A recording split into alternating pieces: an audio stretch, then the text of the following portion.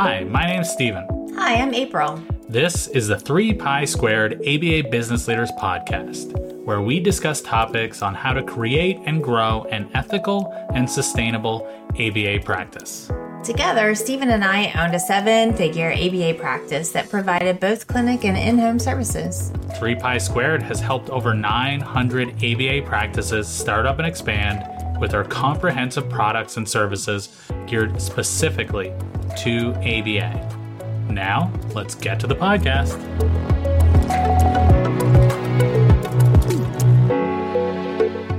All right. Hello, everyone. Today we are here with our BCBA panel. We're excited to have everyone back, and we're going to be continuing our discussion about client safety.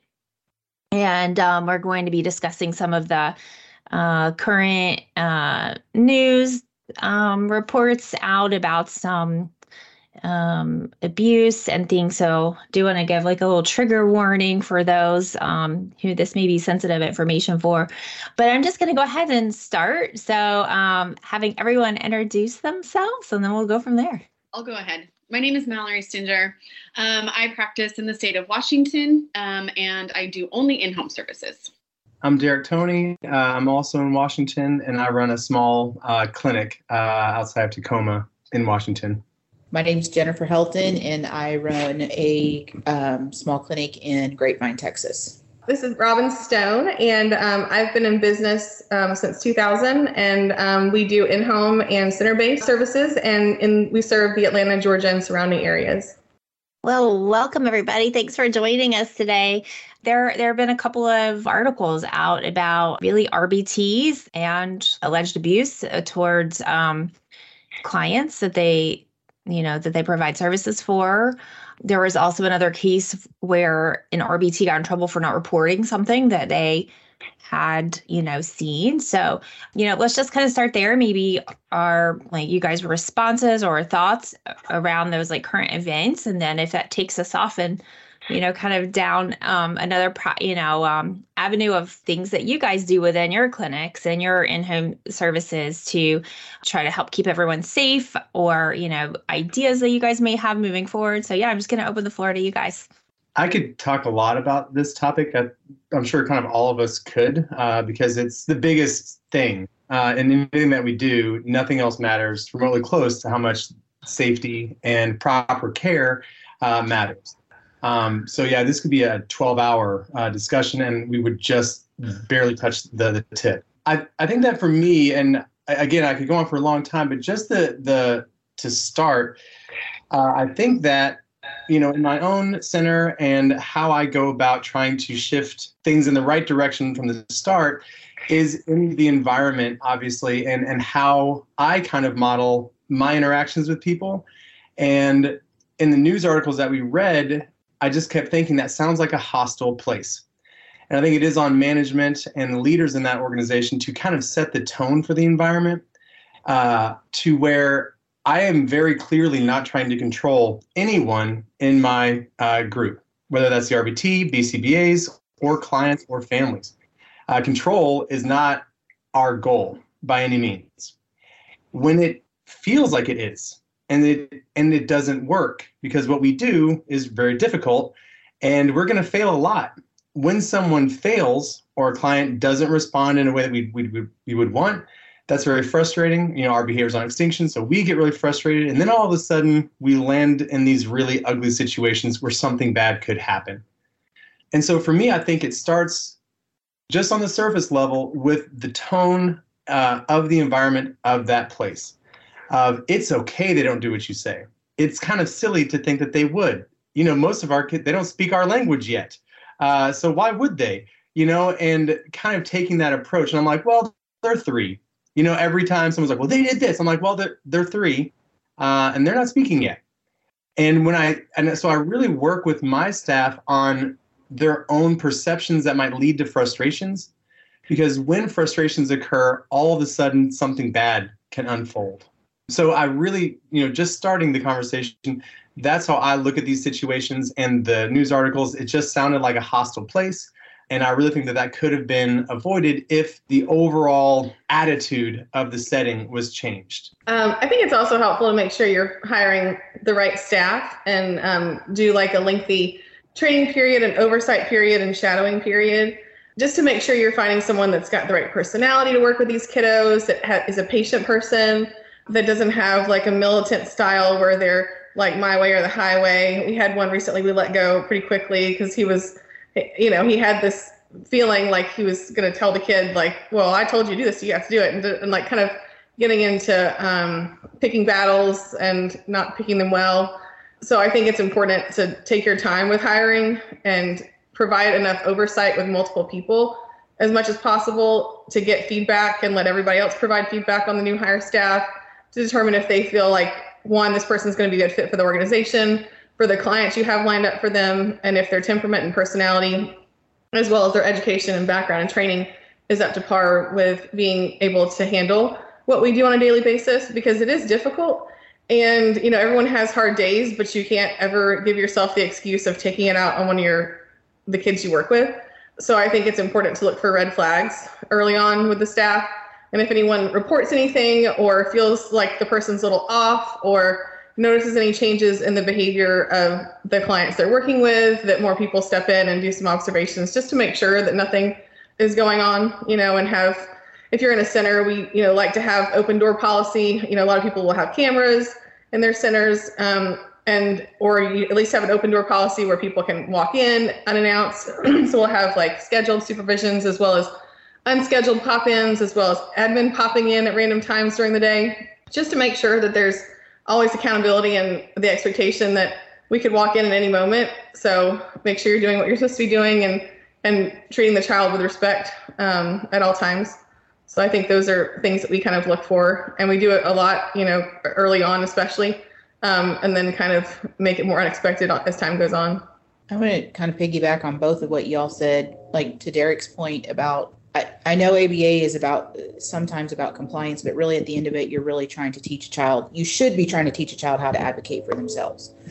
And because what the answer is, what you want the answer to be, doesn't mean that their answer isn't correct.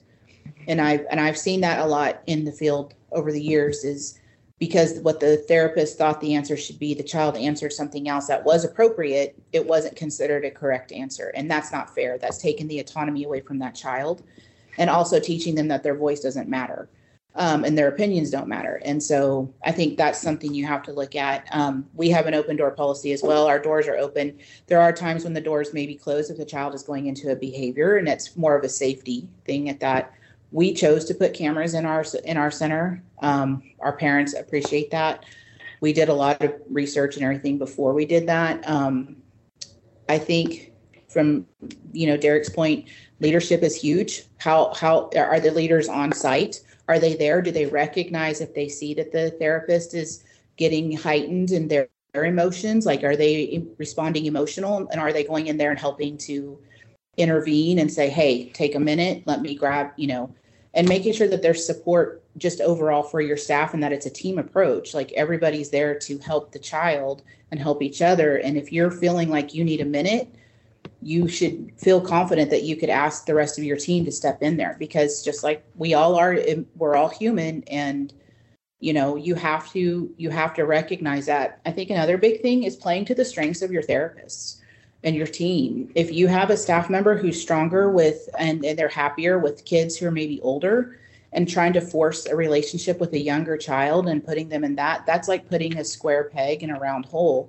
And you're not building to that individual strengths. I mean, sometimes we do need to just get in there and do it, and it's a good experience. But if you're playing to your team's strengths, that also builds into that happiness or that less hostile environment, that the staff are feeling supported and they're being utilized in a manner in which they feel like they're helping the kids instead of being forced into something.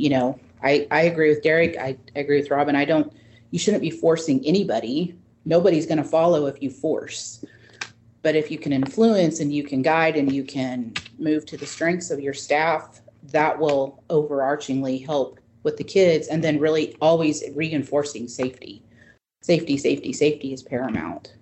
I think when I first started in the field as a behavior interventionist, One of my supervisors talked to me very early on that to always keep in mind that it's not a battle of the wills, because I think that that's the compliance piece that some of us are talking about. And I think it is easy to get on that bandwagon of like, no, I asked you to do something, you need to do it. Of course, we want to work with them to comply with requests that are, appropriate, but there's going to be times that they're not going to do it. And so we need to redirect, refocus, right? So if we can continue to remind ourselves, this isn't a battle of the wills, right? We don't need to focus so much on that. And I definitely have taken that to heart over the years. I think that the self-advocacy portion of it that you guys kind of all mentioned, I recently just started working with a speech pathologist, and that was one of the things we talked about. And I specifically put a more in-depth communication section within their reports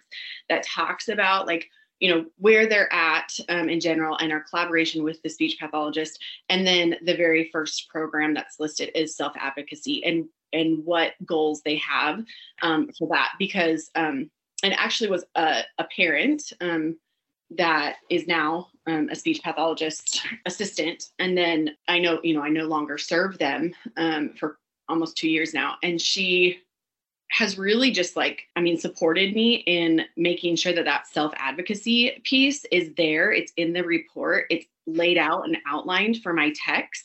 And when we're talking and collaborating, it's so great for me to be able to take notes and then take it back to my RBTs and say hey, this is kind of what it looks like. And, he needs some more space to be able to self-advocate. Yeah, I don't like that, or I do like that. And of course, it's going to look different for every kiddo. So we have to make sure that we're identifying how does he self-advocate? What is their go-to, right? Because of course, aggression or, some maladaptive behaviors can be their first initial, way of self-advocacy.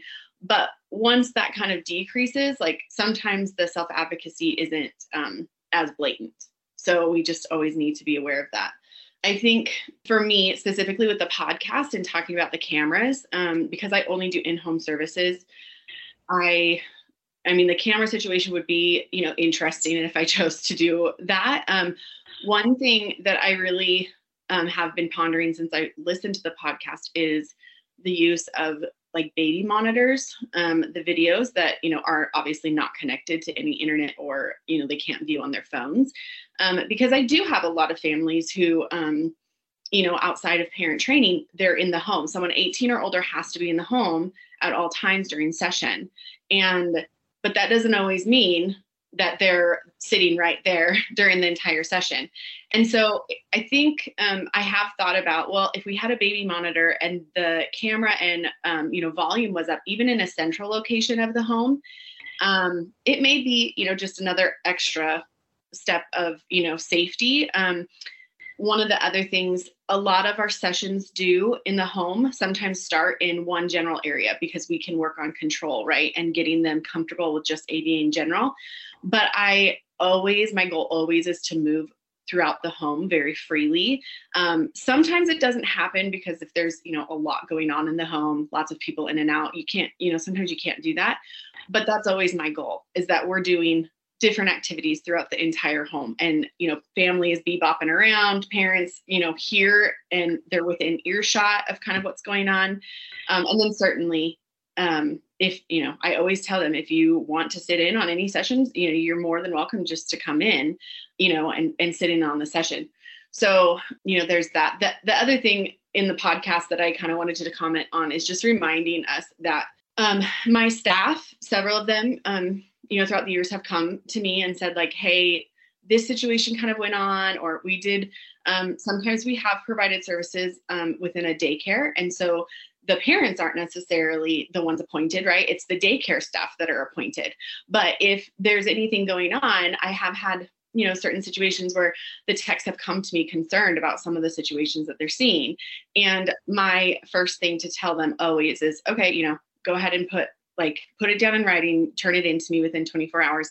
And then also, if you're feeling like this is something, that you need to share beyond me, it's not my place to tell you whether you should or shouldn't. So, it's not our place also to decide whether that interaction was appropriate or not. You give the information to who, needs to have the information, and then they decide, right? They investigate, they decide. And there's never anything wrong with us reporting something that we think may be crossing the lines, right? Because that's where the safety really comes in. And so that's really important. Want to start an ABA practice but not sure where to start? Have an ABA practice but not 100% confident on the business side? We have you covered. Join our ABA Business Leaders membership. With over 60 hours of content, we walk you through all areas of starting and expanding your ABA practice. From getting your LLC all the way through ethics and owning a practice. Oh, and it also comes with CEUs. 34. Yeah, 34 CEUs. All the CEUs you need to get your 2-year recertification. To find out more, go to 3pisquared.com and click on courses.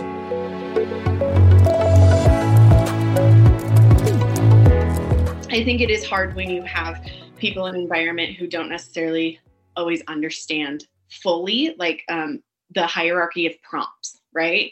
And so when we're doing some hand over hand, I think that sometimes they immediately think that it's a red flag when we're talking more about like hand over hand during, if we're doing some fine motor things, right? It's more about, building that muscle strength, and that they just don't have the capacity right then to do that. And so we're working on it and then explaining graduated guidance. So I think too, education of the people in the environment too is super important. And of course, if there's any prompting going on that seems aggressive in nature, call it out and point it out and say like, hey, yeah, like I see it might be a little bit frustrating right now. Yeah. Can you take, do you need to take a break? That would be certainly helpful.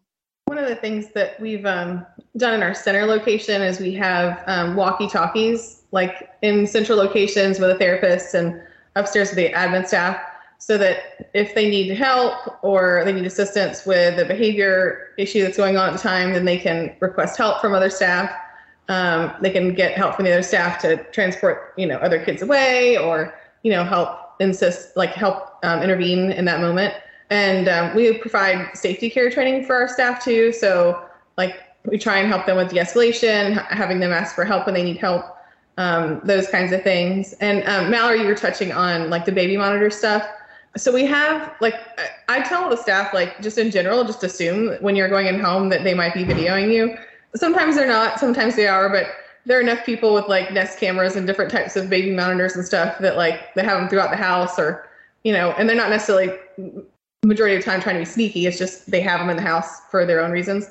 We've also had some where we work with a child in the basement and the mom was upstairs and she'd watch us on a video camera, or she'd watch us on a baby monitor. And that did help it can help with parent training, at times. And also you can use it to ask for help, or you could potentially use walkie-talkies, or even just the sound related baby monitors, like the old school ones. So that way you could ask for help if you needed it, or they could hear what's going on in the session, even if they couldn't see it. And you can even carry the baby monitor around on your pocket, in your pants pocket or something. And that would allow it to be transportable from room to room as you're going around. I'm going to continue talking about what as I listen to you guys talk, I just keep thinking more and more. I'm like, how are we doing this? And how are we managing this? And am I doing a good job, And on top of all that you guys have discussed, I'm going to go back to the values of the organization, and back in leadership and in supervision. And one thing that I know that I really started to really emphasize in supervision sessions, or I would do with my BCBAs to make sure that they do it in supervision sessions, is the most important thing in a session is the kid's happiness. And that sounds really cheesy, I know, but it is true. And here's how that plays out is if I'm sitting in on a session and the kid doesn't feel good. They could be bored, they could just whatever. I kind of shift gears. I'm like, okay, let's get this a bit more lively. Let's get this a bit more fun.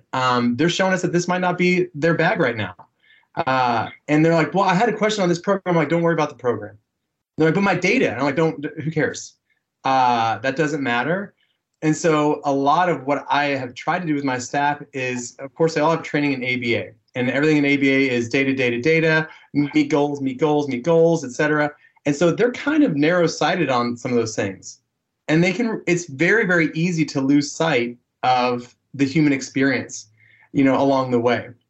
And what I've found is if I go in and I don't say any, they might have really cruddy data, and I could be like, ugh, but they have a great relationship and that kid is super happy. I don't say anything about the data.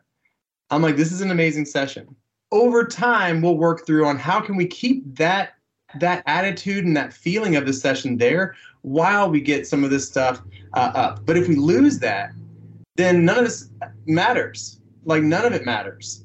And so for them, it's really showing like, oh, my supervisor's saying like, this is a priority, and as a result, what has happened is no one really gets upset, kids or adults, because adults get upset typically when kids get upset, right? That's really hard for them. And if they feel crappy, they're not going to do things that would continue to make a kid happy, if that makes sense. And so by kind of having a more lighthearted approach and really emphasizing over and over and over again, who cares about data? It's great. It is a great tool, but it is so low on the totem pole.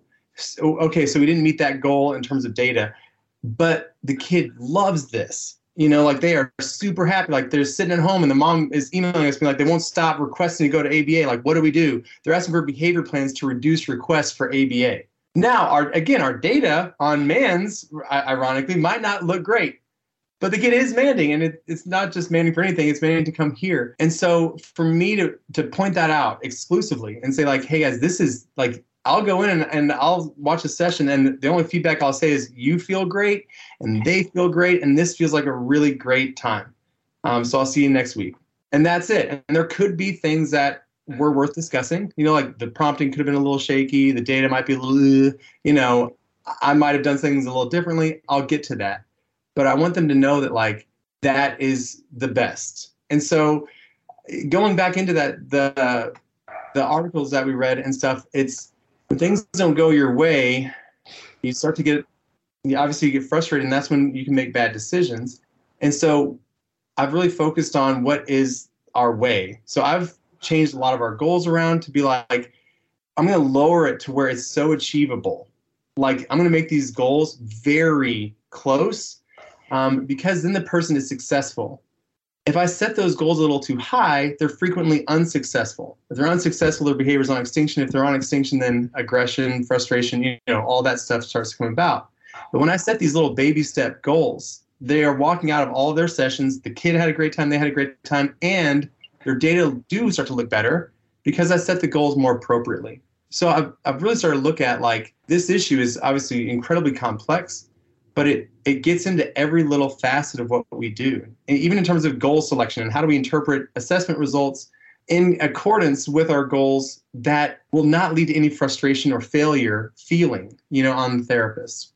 I think, Derek, to your point, supervision is super important. I think what you've really hit on is the humanistic approach, though. And it's not, show me the data, show me the data, show me the data. Yes, we need data. We all understand that. We're all in ABA. We all get it. It's data driven. However, these are children. And I think that the bigger issue is teaching your staff that, think about this. If you are a 3-year-old child who is coming to a center for 8 hours and you are sitting in a room and you're doing nothing but drills, and you're not being reinforcing, and you're not letting the child get up and move and do everything that a 3-year-old should do, what do you think is going to happen? They're going to have behavior. And that's really your fault. I'm sorry. That's the adult's fault in this. You've put a responsibility on a 3-year-old who's acting out exactly how a 3-year-old should act, or a 4-year-old or a 5-year-old or a 6-year-old. Put any age on it. There are some behaviors that are not triggered by adults. I get it. But majority of the time I can walk into a situation and tell you exactly what happened, and it was not the child. It was lack of reinforcement, goal was too high, or the child wasn't ready for that goal. The therapist wasn't trained to actually talk about hierarchy of prompting, hierarchy of reinforcements, all of that. They weren't adequately trained, and all roads point to Rome, which is leadership, right? And supervision and training. So I think that there was one specific article where it was that was literally a battle of the wills going on. That was a battle of the wills. And it was like, you almost want to say, who is the adult in this interaction? You're so, yeah, I think leadership training, hiring, Robin touched on that. You're hiring in your first 90 days, that should really be your time where you're figuring out, is this a good fit? Do they fit your values? Do they look at the kids as kids first? Big thing I always point out is perspective. Would you want to be sitting in when you have a brand new little baby coming in here, 3-year-old, 4-year-old, first time away from their parents, and you've now just introduced 5 new authority figures to this child? That is not normal for a 4-year-old to have that many authority figures. So you need, that's something we really emphasize with our staff is these are children. If you are bored, they are bored. If you're not understanding, trust me, they're not understanding. They're mirroring what you do and how you feel and what you think. So supervision is so important, and we are so hands-on with our supervision. Our BCBAs, they're on site all day, every day. That's just the way we've designed it. And it's been very beneficial because we can immediately get in there and address something. We make sure that the safety, they always know that we're always there. The kids are making progress because everybody is on the same page, and we're sitting there like, Derek said, we're reinforcing that value system of this is a humanistic approach. The science is important, but this is a humanistic approach, and this is how it needs to be. And I don't know, I just feel like I feel very strongly about that. I just think these are children.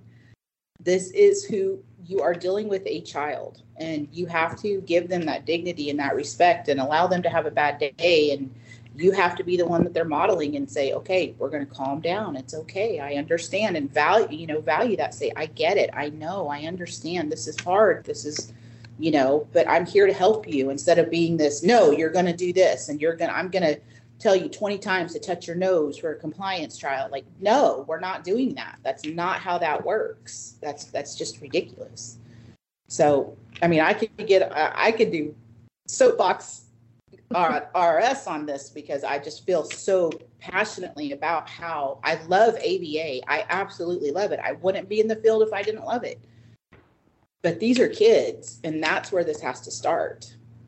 And with the training, what's hard is that when we talk about traditional training, and by the way, if I'm talking too much, for real, you guys just say like, hey, dude, cut it out. We write up policies, we write these silly things. And I say they're silly because they are silly and they're incredibly ineffective. We think that if we type it out, it's going to matter. It doesn't matter. A kid's got a chair up against their, over their head, they're getting ready to throw it. You're not thinking back to page 19, section B on a Microsoft Word document. You're just not. And as supervisors and any form of leadership, or even just another team member collaborating, we really tend to think that words matter. And geez, they don't. So I can say, hey, if you're feeling frustrated, take a step back. Those are nice sounds. They sound great.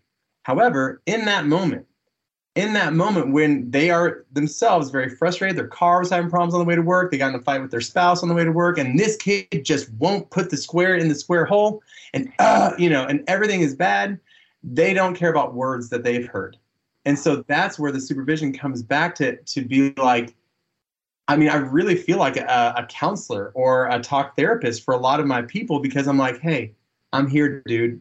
Let's just, who cares? What do you need? Why don't you go out, grab some coffee? I'll take your session. And then them seeing like that is my priority is how they feel. And not because, well, I told, don't you remember that handbook you read 7 years ago?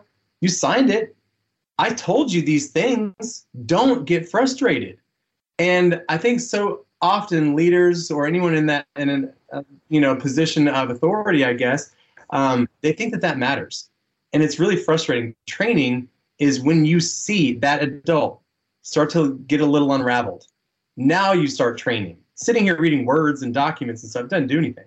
And we're going to continue to get frustrated as leaders if we're like, but I said these sounds and they heard it and they shook their head, so we're good, right? They're not going to do something silly like these terrible articles that we read. So I think that as leaders, when we look at training, we need to really start moving away from typing up documents and making sounds, and really being in the moment with the kid and that therapist, RBT, BCBA, whoever, and work the adult through that distressful moment so they can manage themselves. Did you know 3Pi Squared offers one-on-one consulting? From in-network audit prep and credentialing to rate negotiation, we help ABA business owners in all areas of the practice. We work with you to create a priority list and then knock it out. Find out more at 3pisquared.com. Click on consulting.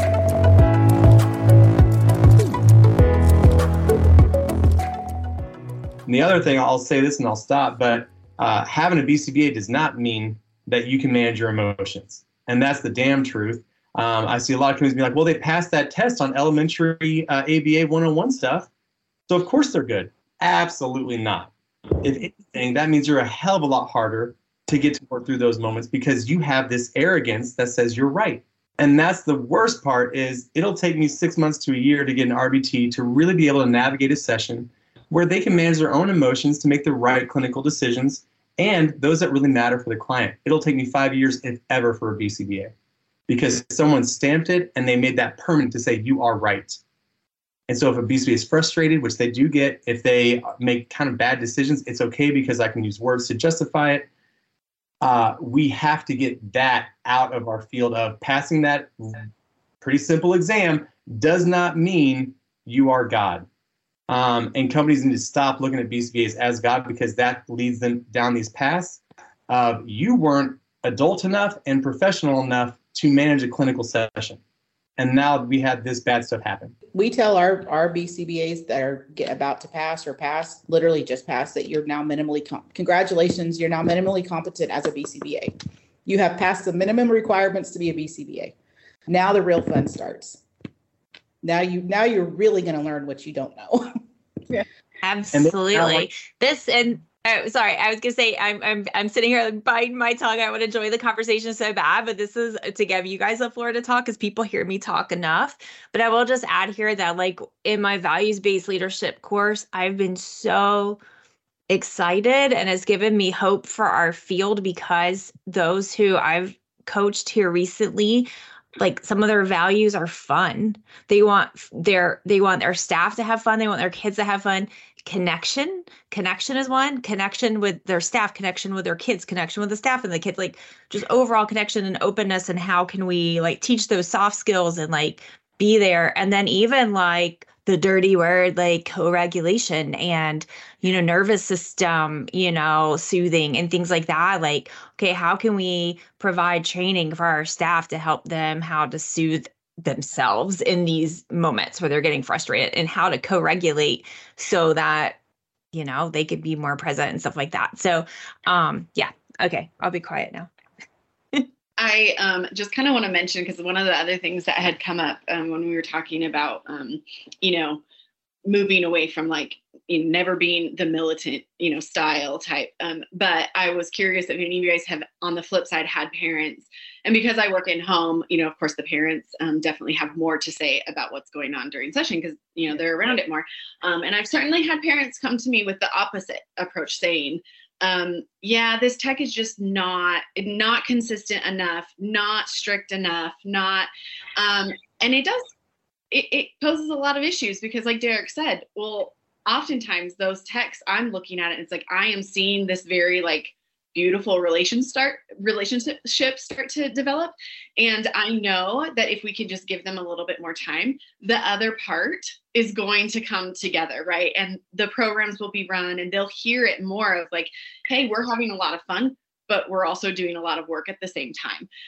And so it kind of goes back to like the training. I really do stress and try to get my parents on board and understand it like 6 to 8 weeks is really what we absolutely like bare minimum of what we need to give, a tech and a client to be able to really make their relationship solid.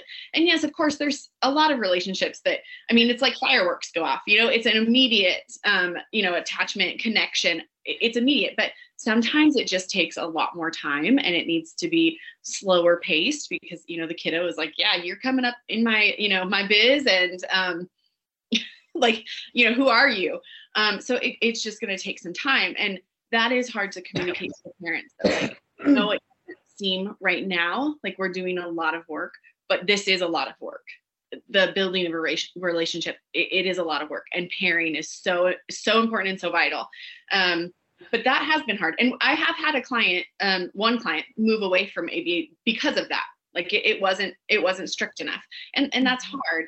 But I was curious if any of you have also had some of those same conversations. Definitely, all the time. I think we had 3 within the last few months. So it's like, I mean, sometimes it's they don't like the personality of the therapist, or they're too bubbly, or the parents happen to be super strict type personality, or kind of more like even corporal punishment style, parenting style, which obviously isn't working for a kid that's aggressive.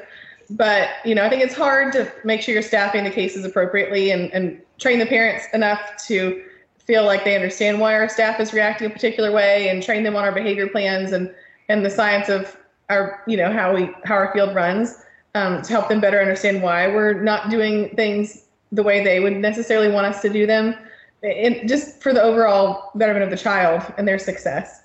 But, always look for warning signs in the home too, of, as Band-Aid reporters, because we've definitely had to do that over the years. And like you brought up, Mallory, earlier about the schools too, we've had to, we have issues with like how the school or daycare staff treats a particular client, or even another student in the class that's not our client. A lot of times we'll report that, or, report it to the director of the school or principal of the school, whoever needs to know, and they can handle it how they need to handle it. But, always looking out for the kid's best interest in every angle, whether it's our staff members, the parents, or, the caregivers at school, or their nanny, et cetera. So over the years, we've had a lot of situations like that come up. But yeah, I think it's best to always have at your heart of your values to be looking out for the kids. I did in-home for a lot of years, and that did come up, Mallory, where the parents really expected like boot camp, and particularly, working with military people, that was like, they wanted, push-ups and all this, and I'm like, I'm not, that's not what this is. And so how I went about that is I explained, like, we have these goals, these particular skills that we've selected that we're working on. They in themselves don't truly matter. They are parts of social interaction. No one just looks at any of us and say, how many things can you label? It's kind of silly to just have someone label something, or request, in isolation, or answer questions as if it was an interrogation. I'm like, so we have these kind of goals, but they are really just markers for how the social interaction has evolved. And if our main focus is social interaction, we want to do things that draw them closer to us and want to connect to us. If we were to go about this in a drill sergeant way, we're going to be pushing them away. And I think a lot of people in ABA have really lost sight of that. Of you use these types of methods, that are heavy extinction based, or heavy physical, unwanted physical prompting, or, mass trial types of things. You're pushing them away from a person. And that's going to make them do more of what they were doing before you were there, which is what they do currently is nothing that's going to make them learn those skills that they need to operate in a social world. So I don't ever want to push a child or a client of any age away from me.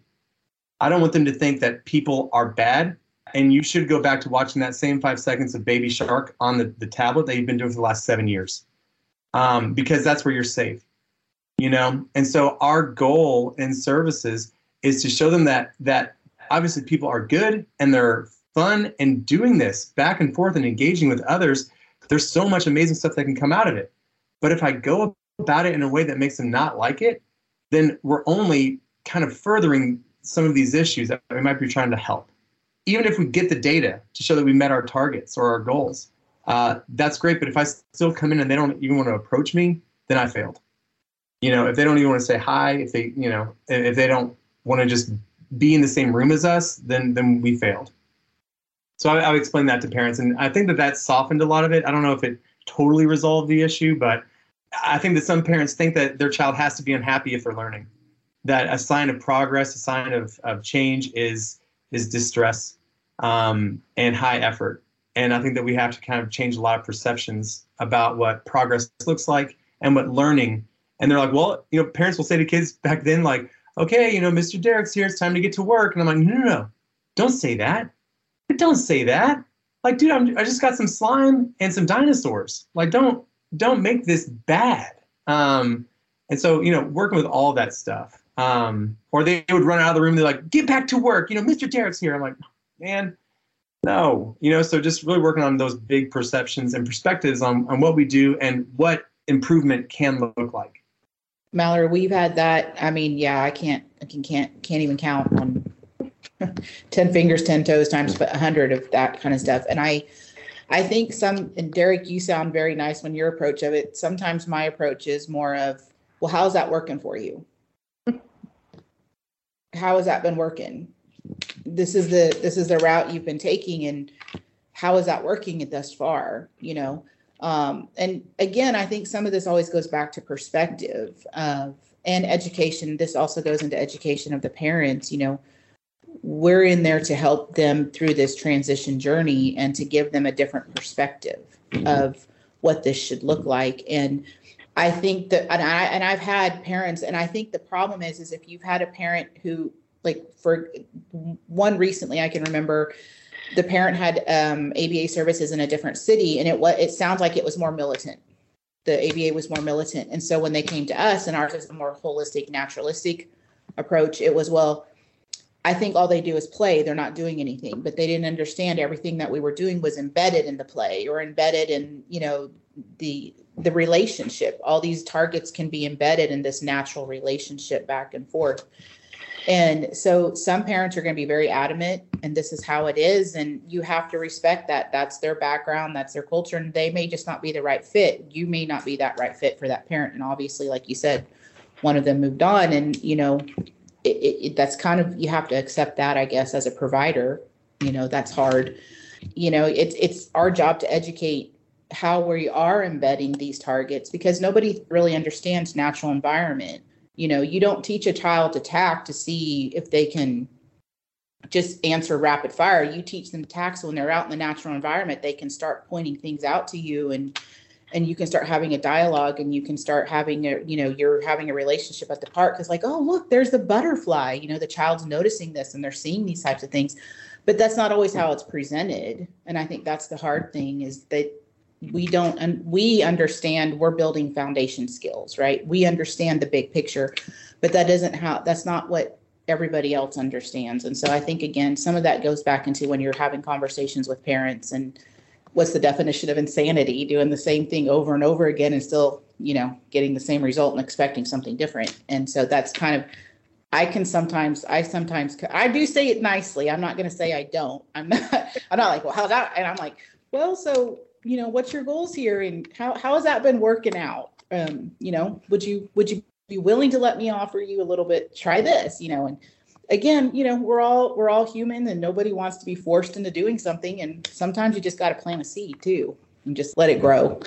So, shifting gears real quick, because I did want to bring this up a little bit, with what one of the things that Stephen had said, in the email after, I think it was right after one of the news reports, and just had said, how was this person still maintaining their certification? And actually, it was interesting because it had just kind of come up again with the healthcare authority in Washington state, and some of the things that are going on, and possibly new policies. And one of the things that was interesting to me is like the fingerprinting. And I'm sure you guys experienced it in your state as well. But during COVID, it was like a hot mess. Like, it was not as straightforward. And I felt like it didn't go as smoothly as it had previously. Like, I had it down to a T. I knew exactly what I needed to do. And then they kind of changed things.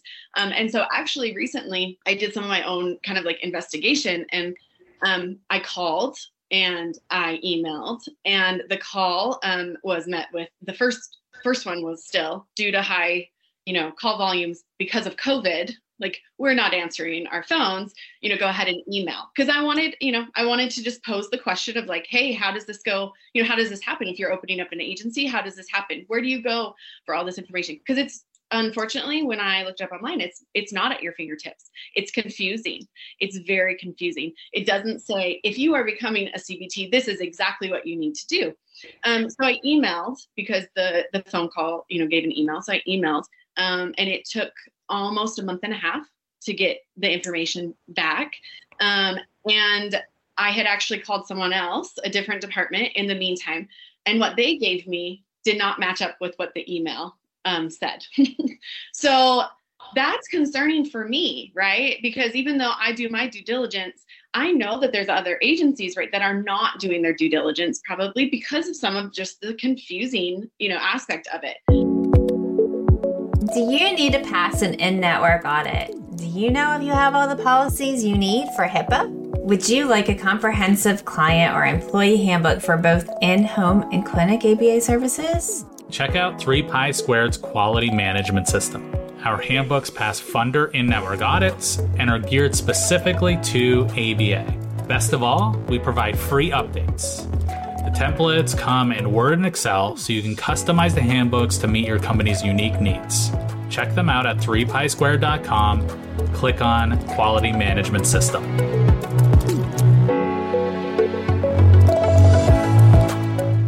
And so, making sure that us as our own agencies are doing exactly what we need to do, and maybe even more frequently, right? I think it's annually is typically what what most states require is to go ahead and, check in on the background check if anything has changed, but maybe it needs to be more frequent. I mean, certainly in, the news report, it was, how was that person maintaining their certification?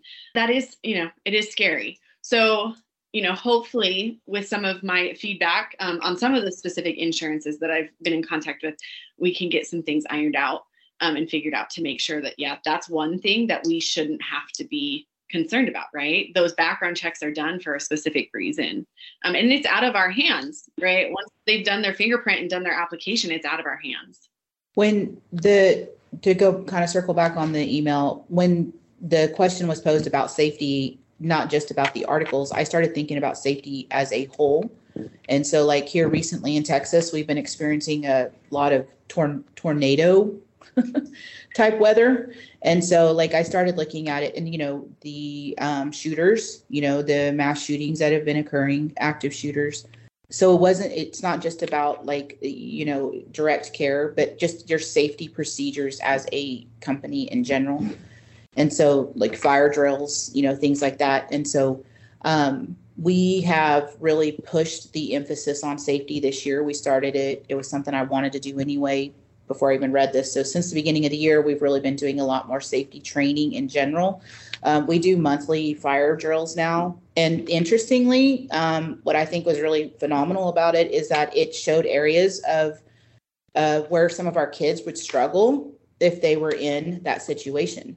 And so it's really great because it's another natural environment type teaching for us to go, okay, well, this child's very aversive to this, but this is incredibly important because a fire doesn't care if you're taking a nap, or a fire doesn't care if it's 8 a.m. or 5 p.m., So that has opened up a lot of dialogue with supervisors and all of us in general. Same with your active shooters. We do active shooter training. We not only that, we've started talking about if we have kids who are maybe have a lot of vocal stereotypy that could potentially be loud if there was a shooter. And, the idea of that is to be quiet and stay behind the locked doors. And so how would we address that? How do we make sure that the child and the staff stay safe or something like that? So when I looked at the initial, I thought about safety from even that standpoint of how can we make sure, because the more prepared you are and the more trained you are, the less likely for panic, right? However, how are we all going to react if there was a shooter that came in? But still, the idea of making sure that that your staff is prepared and knows what to do, where to go, who to call, and the whole hierarchy of that, that has really been something we've been pushing. And so now I think my staff is so sick of fire drills, but they know that they're important, and the kids have mastered it now, though. I'm not in the beginning, it was definitely something we had to go, oh, this is something we really need to take a look at, because if your goal is to get your little ones back into a school setting or into any kind of school setting or inclusionary setting, you have to be prepared for those types of natural disasters or not natural disasters. And the only way that they're going to keep them safe is preparing them. And so we also do send out, after we do a drill like that, we will send out an email to the parents to let them know that we have performed that in case the kids go home and talk about it. And we just have a template that we send out and say, your children may be talking about this. This is what occurred. This, just so that they're very informed. And the other thing we started doing safety-wise in that is we started including it into our parent handbook, outlining some of our safety procedures so that parents are aware. We've always had it in there that we're mandated reporters, but going a step further, we perform these types of drills. This is the type of training our staff receives. These are our expectations of our staff. They're required to do this. We do background checks, all of this, so that the parents also know that we have done our due diligence to ensure that our staff are trained and that we've done everything to hopefully mitigate anything that could potentially cause harm down the line. Your health and physical forms for anything medical, that's a big one because, we work with a sensitive population, making sure food, all of that. So I kind of looked at the safety, not just about that, but just overarchingly, what does safety look like? And kind of like trying to incorporate that as much as I can and really emphasize that and really make sure the staff is constantly trained on that and that we keep up with that. And I'm not going to lie, it's hard sometimes because sometimes you feel like everybody should just know, but really people just don't know. And when you have to think about it as if, well, there's no emergency going on right now, so it does make sense. But if you're in an emergency situation, everybody's going to be like, whew. So you've got to get that muscle memory down with your staff and for the kids too, so that they stay calm. The kids will stay calm because your team is calm. And that's the important part. So that was just something a little bit I was thinking about on the safety issue, just a little more into maybe a little bit off of what we were talking about, but just in general. Yeah, for sure. I mean, safety in general is huge, right? And that's like people are, leaving their children with us, right? So we're responsible for other people's babies, no matter how old they are.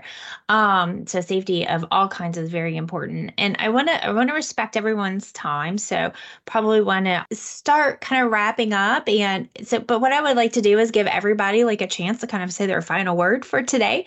And then as a panel, as a group, we can talk and see kind of like if we want to build off of this for next month and go into some more safety, or if there are specific points that you want to discuss more. And for those of you who are listening or watching, please give us your feedback and let us know if there are any, points of safety or anything that we talked about today that you would want to discuss in more detail. And we can definitely arrange that. So I'll go ahead and leave it to you guys for each of you to spend a couple of minutes to say your final takeaway for today, or however you want to close out. I was just going to add something, not too much of a tangent, but as far as looking for warning signs in the kids or adults and individuals that we work with of potential abuse, whether it's physical or sexual abuse, looking out for those signs and looking for those signs to make sure that the kids aren't getting scratch marks, they don't have bruises, they're not having any major changes in their behavior. They're not suddenly having, medically not necessary urinary accidents and retreating and acting depressed, or, having negative self-talk if they're a verbal individual. Things like that, to look out for those types of things. Because I can think of, years ago, I had an individual that wasn't a staff member that was inappropriately assaulting her, but it was, someone that, that she lived in a community with other adult individuals, and she was being assaulted by one of those individuals that she ended up labeling her boyfriend later, but it got to a point where she was feeling uncomfortable and she wasn't telling anyone, and was having a lot of urinary accidents, stopped taking care of herself. She was smelling really bad. She stopped, stopped bathing, and she was just walking around and filth all the time, just to make herself kind of repulsive and disgusting to the other individual. Hopefully we never have to, encounter, a child or adult that we work with that is being abused or But just know that there's different signs for different people, but to look out for their changes in behavior and know that maybe there is something that could be possibly going on. Or if a kid is suddenly, saying really inappropriate things or voicing desires to self-harm or harm others, or their mom said they were going to X, Y, and Z them or whatever. So look for those things, because those have happened. I've been around for a while, and things have happened over the years where we've had to report things. We've, looked for certain signs of behavior, and sometimes they're unfounded, and that's great news. And sometimes they are, and that's heartbreaking. So, it's important just to kind of, the kiddos, the individuals you work with, and when they have any major drastic changes, just to have a heart and try and delve deeper into it and not just assume if it's just a one-off that they're having a bad day, and consider there might be other things possibly going on. Our newest course starts June 20th. The 7-event course on revenue cycle management will cover the following topics: authorizations, ABA billing codes, including group, secondary billing, denials, EOBs, clearinghouses, and a sneak peek at our new billing app. If you can't attend the live events, don't worry, they are recorded so you can watch them on your own time. This course is in partnership with Autism Practice Solutions, Cal Medical Billing, and Cube Therapy Billing. For more information, go to 3pisquare.com and click on courses. Well, I'm fortunate that I've never had any of those situations. Very grateful I haven't. Maybe it's partly why I want to stay small, like forever, to kind of reduce the chance of anything like that ever happening. But for just some of my own like closing thoughts on this, which is hard to close my thoughts on it because, again, it is so big. But I think that it would be helpful for everyone at ABA and any human service profession, teaching, speech, OT, they are not any different. We have families that come to us being like, well, hey, the speech therapist was doing this to him. And I'm like, yeah, like that's not good. Or like the OT was forcing him to do this. And I'm like, yeah. If you look at therapy as a thing, as a service, not just ABA therapy, but therapy in general, it's hard to call something therapeutic that causes distress, that causes emotional distress, or of course, any physical distress. It's really hard to call that therapeutic. And so for me, any advice I could give to anyone at ABA or, again, any helping profession is that it is therapy. And a lot of times when I have these discussions with BCBAs or something, they go, well, that's not the real world. And I'm like, therapy is not the real world. Therapy is to prepare you for the real world. That's why it exists, period. Any kind of therapy is a little segment of time to where the conditions are controlled. It is safe. It should be comfortable. It should be supportive of that person. And again, talk therapy, whatever type of therapy. Is talk therapy the real world? Is speech therapy the real world? Like that idea needs to go out the window. And then the argument of, well, in 30 years, if they're, husband or wife, they're not going to like that. Shut up. Like it drives me nuts. In 40 years, they will be a fully functioning, like totally different story. To let go of all of these little things that we tell ourselves to justify what could be bad work. It is therapy, and it is supposed to be helping someone. And I've never seen help that hurts in any way. And so for me, if you identify as a therapist of any nature and you see signs of hurt, displeasure, you're really going against your purpose there. And of course, that relates to the articles that we read, that relates to a lot of the stuff we've talked about today, but of knowing your role, and it is always to help people. And I just don't see how we're doing it by giving them hard experiences or bad experiences. Life is hard enough. It shouldn't be when they're with us. One thing that I just, like April said, I do think that we could continue on this conversation, because I think one of the other things is that outlining, exactly if you are, if there's accusations made against you or your staff, like, where do you go? What exactly do you do? And it's never a place of like, I'm defending, right? It's always a place of like, hey, they're saying these things happened. We cannot watch everything 100% of the time. So, maybe you can say without a shadow of a doubt, like that did not happen because you were there. But if you weren't there, right? Never saying like, well, that didn't happen, but where do we go with that information, right? What do we do with that information? What steps do we need to take? How do we guide the RBTs to also, take ownership if there is some things going on, like take ownership? How do we correct? How do we rectify? What are those things? Because again, if we are mandated reporters and we're reporting, it's never a malicious thing, right? We're reporting so that people are getting help, right?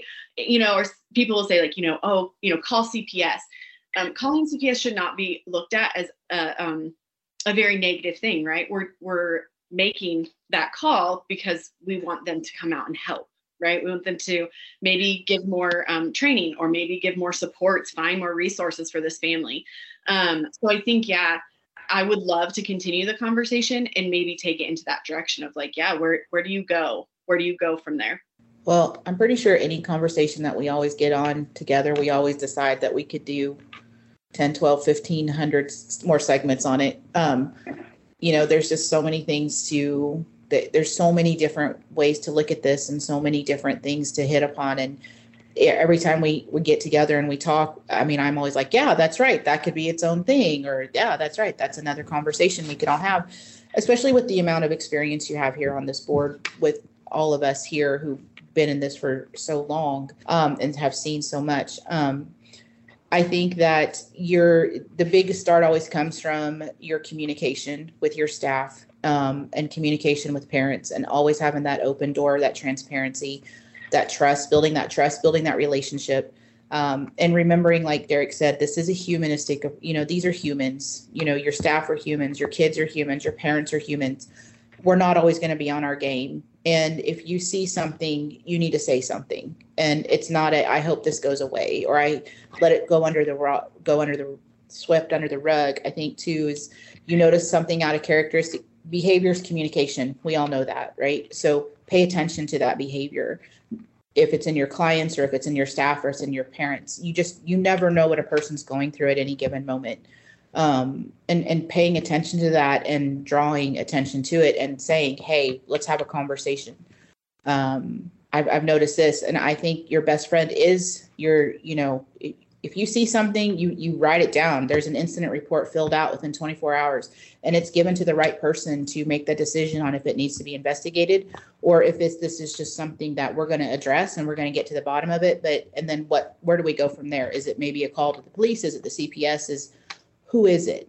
Or we need to have a conversation with our staff, whatever. So I think that in closing for me, it's just, you see something, say something, and just remember we're dealing with humans, and you are not always dealing with the person at their best.